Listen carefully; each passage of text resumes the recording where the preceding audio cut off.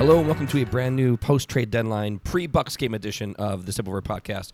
I am Jim Adair. With me as always is Max Rappaport. Max, how you doing? Doing great, Jim. Max, after a long and winding road of the past week and a half, roughly, when trade talk started heating up, and for a while, some people were asking for certain things. I was asking for just a teeny tiny bit of Davis Bertans, and I was shut out.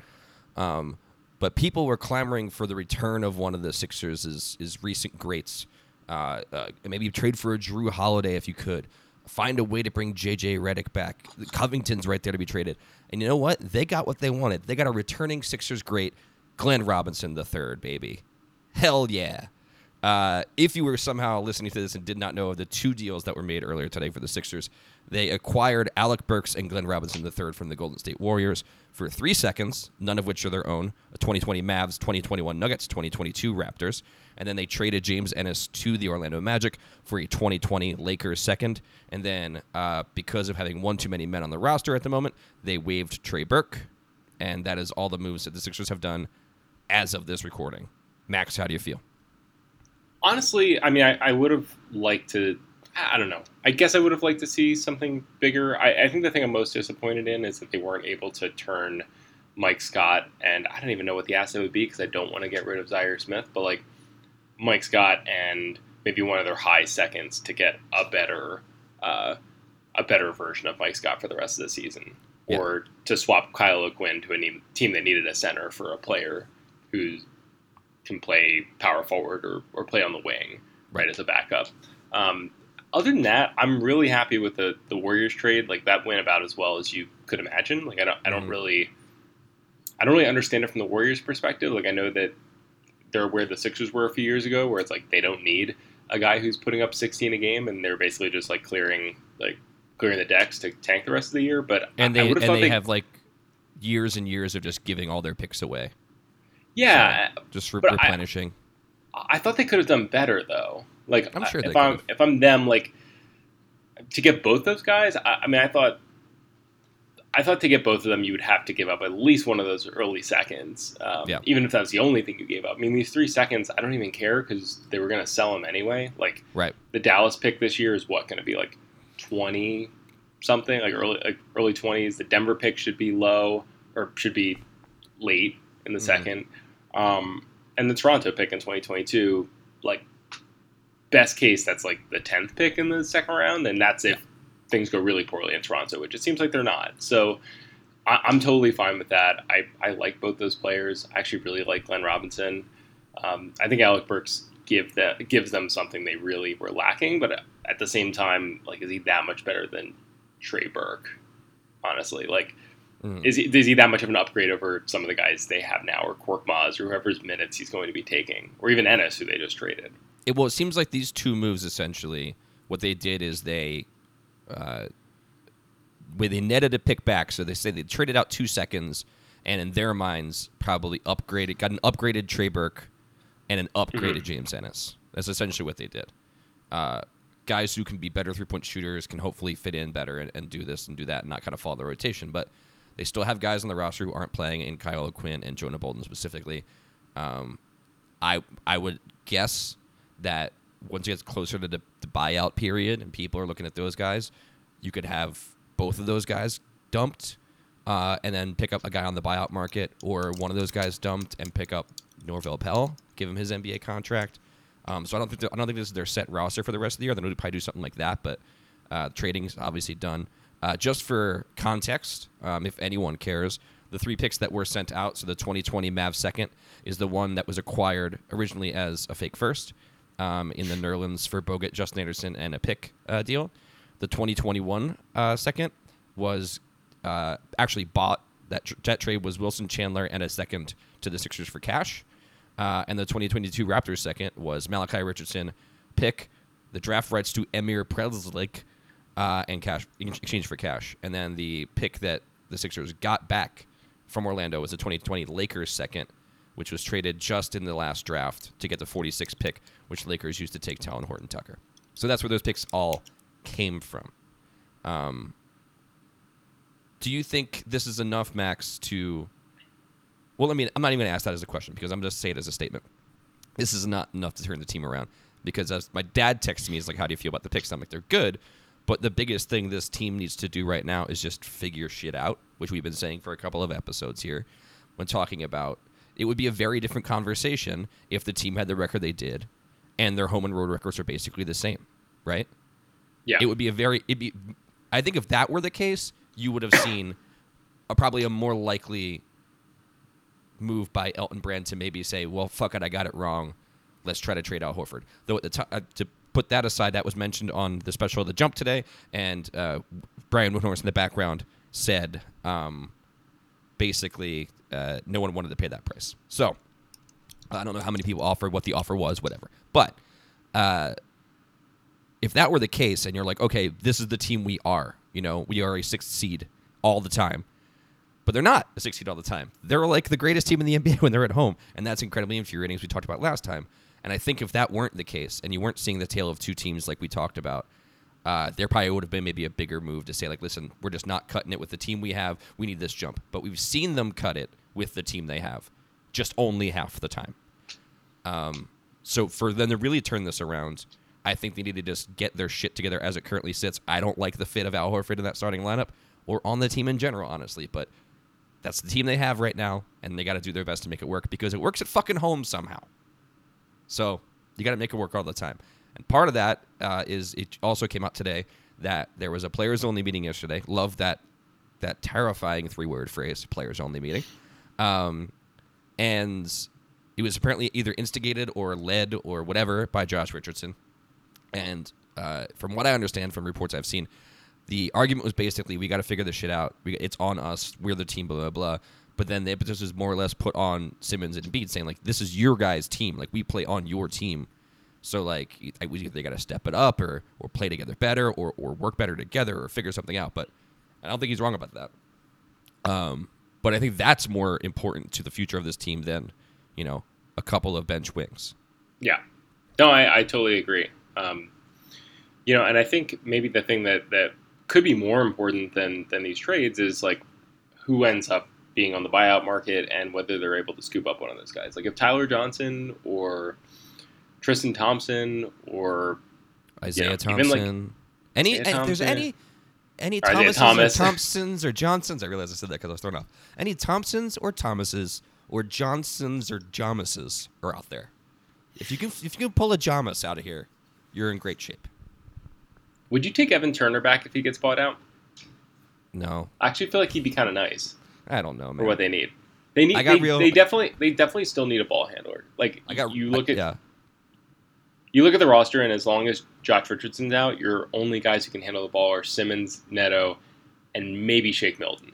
Right, but how well can Evan Turner handle the ball? I feel like we've been having this conversation since his rookie year, where he's a ball handler in, like, abstract only. That's true. I mean, I saw, like, Reggie Jackson is a possible buyout. Yeah. That would be, I think, really nice. Darren Collison said his most recent update was that he's 50-50 on coming back. The word seems to be that if he does come back, it'll be to one of the LA teams. Yeah, I don't know. For a second there, after Shams had tweeted that James Ennis was traded to Orlando and then immediately deleted the tweet, and I was like, what the fuck's going on here? I don't know why he deleted the tweet, but I was thinking to myself, I'm like, oh man, is it like, did he tweet too early? Is it part of a bigger deal? Is it like, yeah. I think Patrick Wall, she was like, do you think it's like a bigger package for like Evan Fournier? And I was like, no. But I went back, like, all my tweets going back to like 2013 where I'm like, give me Evan Fournier on the Sixers. So that would have been nice. But yeah, I mean, I said to again, our friend Patrick Wall, I think yesterday, like, the moves I see them making are these moves in the margins. Didn't think they were making any big splash. I did think they were probably going to move Mike Scott in a pick, or Mike Scott and Zaire in a pick or something for something a little bit bigger, but maybe it didn't seem like maybe there was much interest there. So we'll see how it all works out. This isn't enough to like really pull them out of the funk they've been in, but that's not. They need to pull themselves out of the funk. It's exactly. not going to be whoever they're going to trade for. Right. It's not on Little Dog and Alec Burks. Should note now, so is it that Glenn Robinson III was a Sixer? Was he a Sixer before anybody else who's currently on this team? Was he before Embiid? I think he was before Embiid played. He may have been the 2013 season, in which case I think he was 15. Let me look. I remember being at a game where It was 2014-15, so he played before Embiid, but was on the team at the same time as Embiid. Yes.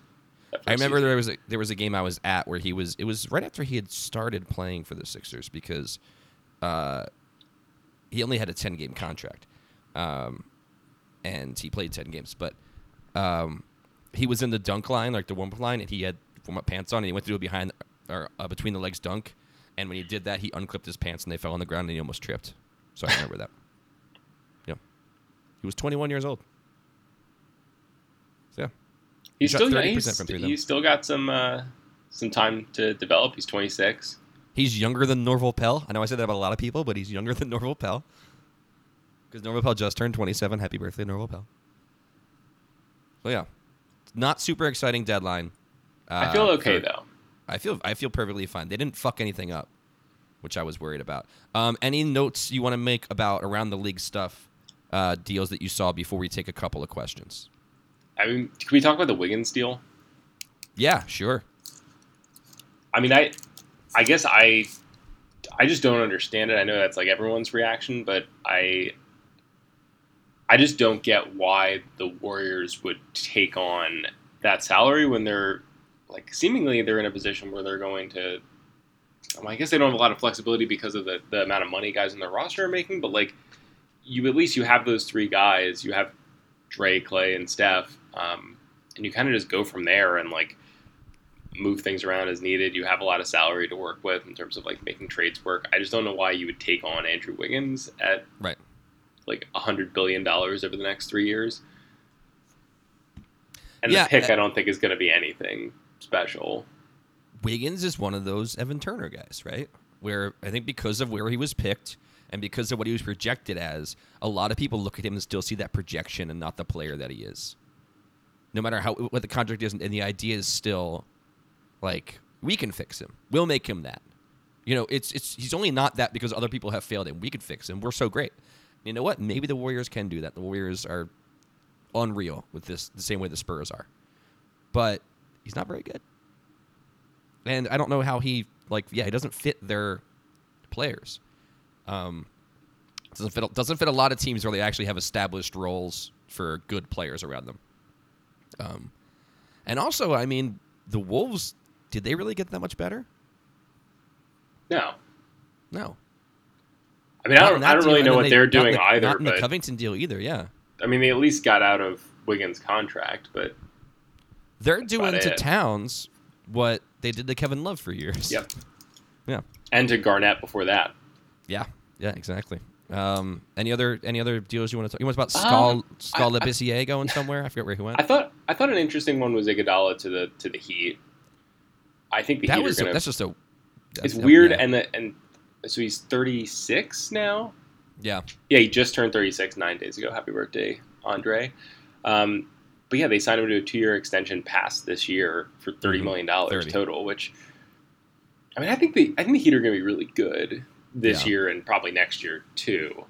So I'm pretty excited about them. It kind of sucks that I think it adds another team to the East that I'm not as worried about the Pacers. I'm not as worried about the Celtics, but like I think that Heat team actually could beat us in a 7-game series, unfortunately. Dude, when there was talk about maybe them possibly throwing Gallinari and getting Gallinari in there too, I was about to just fucking call it a season. That would have sucked. They're still very good. Yeah, because that team is built the way the Sixers should be built around. So they built around Jimmy Butler, or they have the team around Jimmy Butler, the way that it should be built around Simmons and Embiid, which is just guys who just don't stop shooting the ball, and they shoot it really well. And I know that's hard to do, and that's why not every team is built that exact way, but like I'm very envious of the way that team is structured around basically Bam and Butler. The way that team is structured around them is very, very appealing. Yeah, that's, Dwayne Dedmon is a Hawk again for some reason. A weird deal. Yeah, strange day generally. A lot of small stuff. Andre Drummond is in Cleveland. Poor Andre. That's Drummond. A weird one. It's a weird one. Yeah. I don't know, man. What was the other one that I was surprised that Tyler Johnson didn't get traded from the Suns. Yeah. He's a decent player. They don't really need him. He's on a $19 million expiring. Suns didn't do anything today. I don't. They didn't do anything, and it's yeah. I was surprised. I feel like the Warriors were the only team I feel like that really went all in on what the Sixers did, when they were rebuilding, which is just like, yeah, we don't need Thad Young, Evan Turner, and Spencer Hawes. Like, we're just gonna dump them, and even if we don't get that much back, like whatever we get is fine. I was kind of surprised that the Warriors were the only team to really do that, and also they didn't really get that much. Like the Sixers got a mid first round pick for Thad, and you traded. I mean, I know Thaddeus Young's a better player and has a longer history than Alec Burks and Glenn Robinson III, but like you packaged both those guys and got 3 fake seconds, basically. Yeah. Interesting. All around. Should we take some questions? I know you reached out for some questions earlier today. I got a handful here. Ed Rose asks, do you think the report that Elton won't trade Toby or Al is because he believes they can win with them, or because no one wants them and he's defending his signing? I think for Al, it's nobody wants him and he's defending his player. I think for Harris, I actually would like to keep. Like it would depend on what they were getting, but I'm totally fine with Tobias Harris. I know he's making a lot of money, but I think he's been really clutch for them and like pretty consistent for most of the year. 4. And better as a 4 when Al's not there. Yeah, and he fits well no matter what the team looks like in the next few years, as long as you have Embiid and Simmons. Right. I think also, if you're a GM and this is not to say because I would have loved for them to trade out. If you're a GM and you sign a guy to a 3-year deal or a 4-year deal or a 5-year deal, whatever it is, and then in the first half of the first season it's kind of janky, and then you just cut bait and trade him at a low value, you're not going to be a GM for very long. You can make bad deals, and there's something to be said for cut and bait when it's at its worst, but there's plenty of time to trade Al Horford this offseason too. I mean, it's not like it's a weird thing to say because like you're pot committed at this point, but like that shouldn't be against you. But there's no reason to sell him at his lowest possible value, which is what it is right now. If you think for basically the reason that you got him to was to be a defensive stopper in the playoffs, we're not even at the playoffs yet. So I don't necessarily think it's one or the other.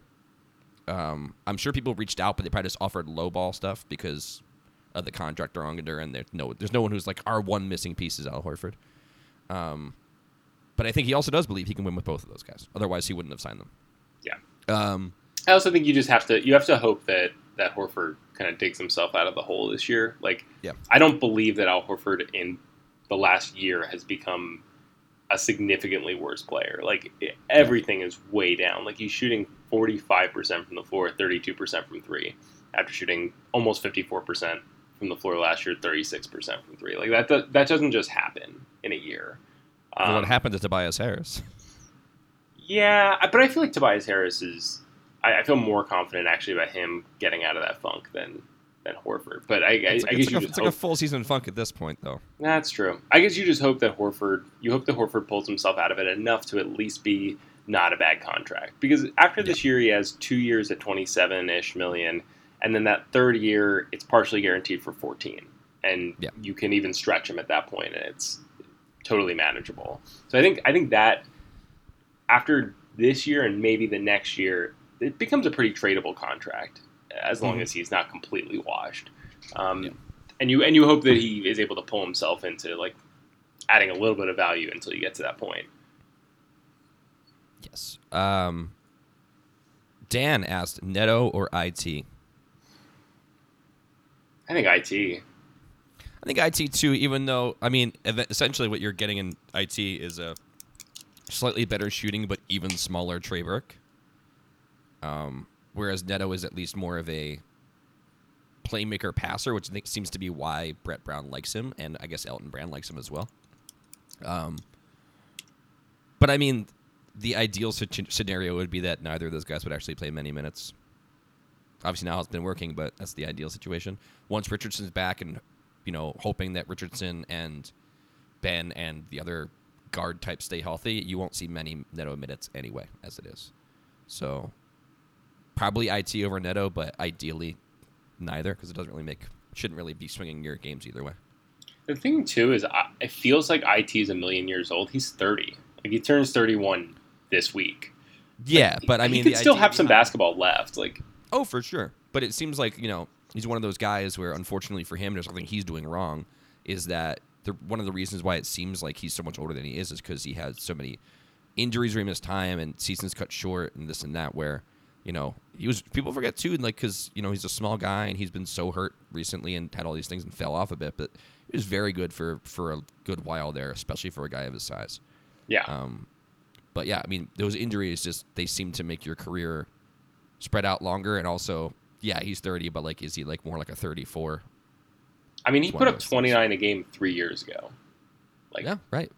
But I know he's not that anymore, but I think maybe you get a little bit of that like Derrick Rose thing where he's not going to be what he was before, but he's not having a bad season either. He's shooting 41% from three on a good number of attempts. 12 points a game in 23 minutes. Like, that's better than Neto, right? Right, but if Neto was playing 23 minutes, like, this would be a much worse team. You don't need that person doing that, basically. There's a reason he's a buyout candidate, right? Yes.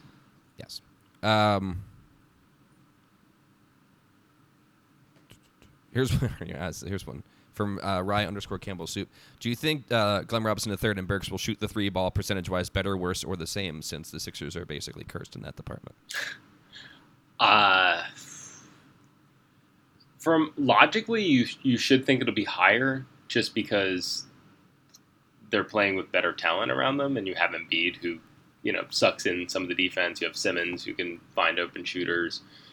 I have to say it's going to be lower though. Like, I don't trust Glenn Robinson to keep up shooting 40% from three. Like, I think they're both having unusually good seasons shooting the ball. So I think it'll be down, but I think that's more just because it's been a little fluky in the other direction, more of like a regression to the mean than a curse. Yeah, well, it is a curse, though. It's true. It's really happening.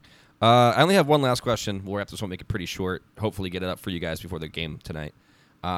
This is from the WizWit. It's marry, fuck, kill, Bolden, Kyle O'Quinn, Pell. I'll go first, give you a second to think about it. Yeah. You marry Norvell Pell, a.k.a. you give him his NBA contract. You fuck Kyle O'Quinn, a.k.a. you keep him around for a little bit and see what happens in the buyout market, and then you get rid of him. And you kill Jonah Bolden, as in you should have traded him last year.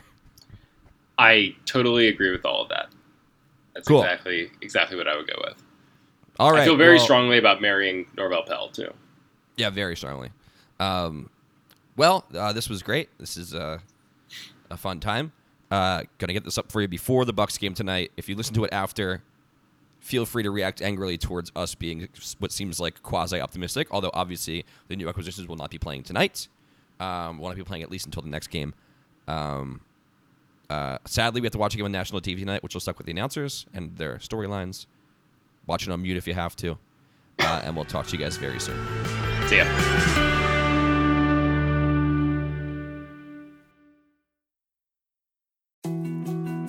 More to-dos, less time, and an infinite number of tools to keep track of. Sometimes doing business has never felt harder, but you don't need a miracle to hit your goals. You can just use HubSpot, because their all-in-one customer platform can make growing your business infinitely easier. Imagine this: high-quality leads, fast closing deals, wildly happy customers, and more benchmark-breaking quarters. It's not a miracle, it's HubSpot. Visit HubSpot.com to get started today.